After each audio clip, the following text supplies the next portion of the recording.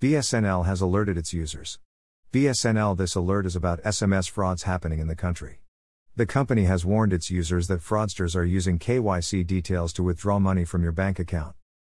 BSNL further said that fraudsters are contacting customers through SMS and telling them that if they do not complete KYC process, then their BSNL SIM will be deactivated.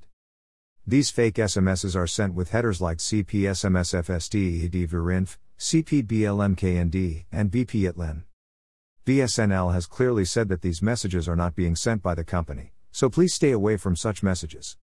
To stop the cases related to SMS fraud, the government and telecom companies have implemented a new SMS template. The new SMS template will run with the help of blockchain technology. The new SMS template system of BSNL has gone live since yesterday. For this reason, many important messages such as OTP were not being sent to customers yesterday. Explain that the company gave a lot of time to other businesses to adopt the new SMS template, but large institutions did not give it much importance.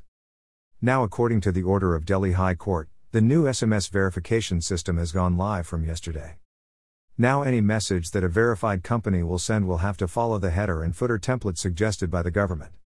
The introduction of this new system will reduce the SMS fraud, because the SMS which the company will not be able to verify will block the messages and will not reach the customers.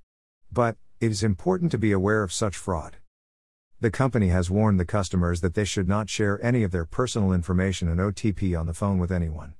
And if you get a fake or fraud SMS, then you can complain to the telecom company or the concerned authorities.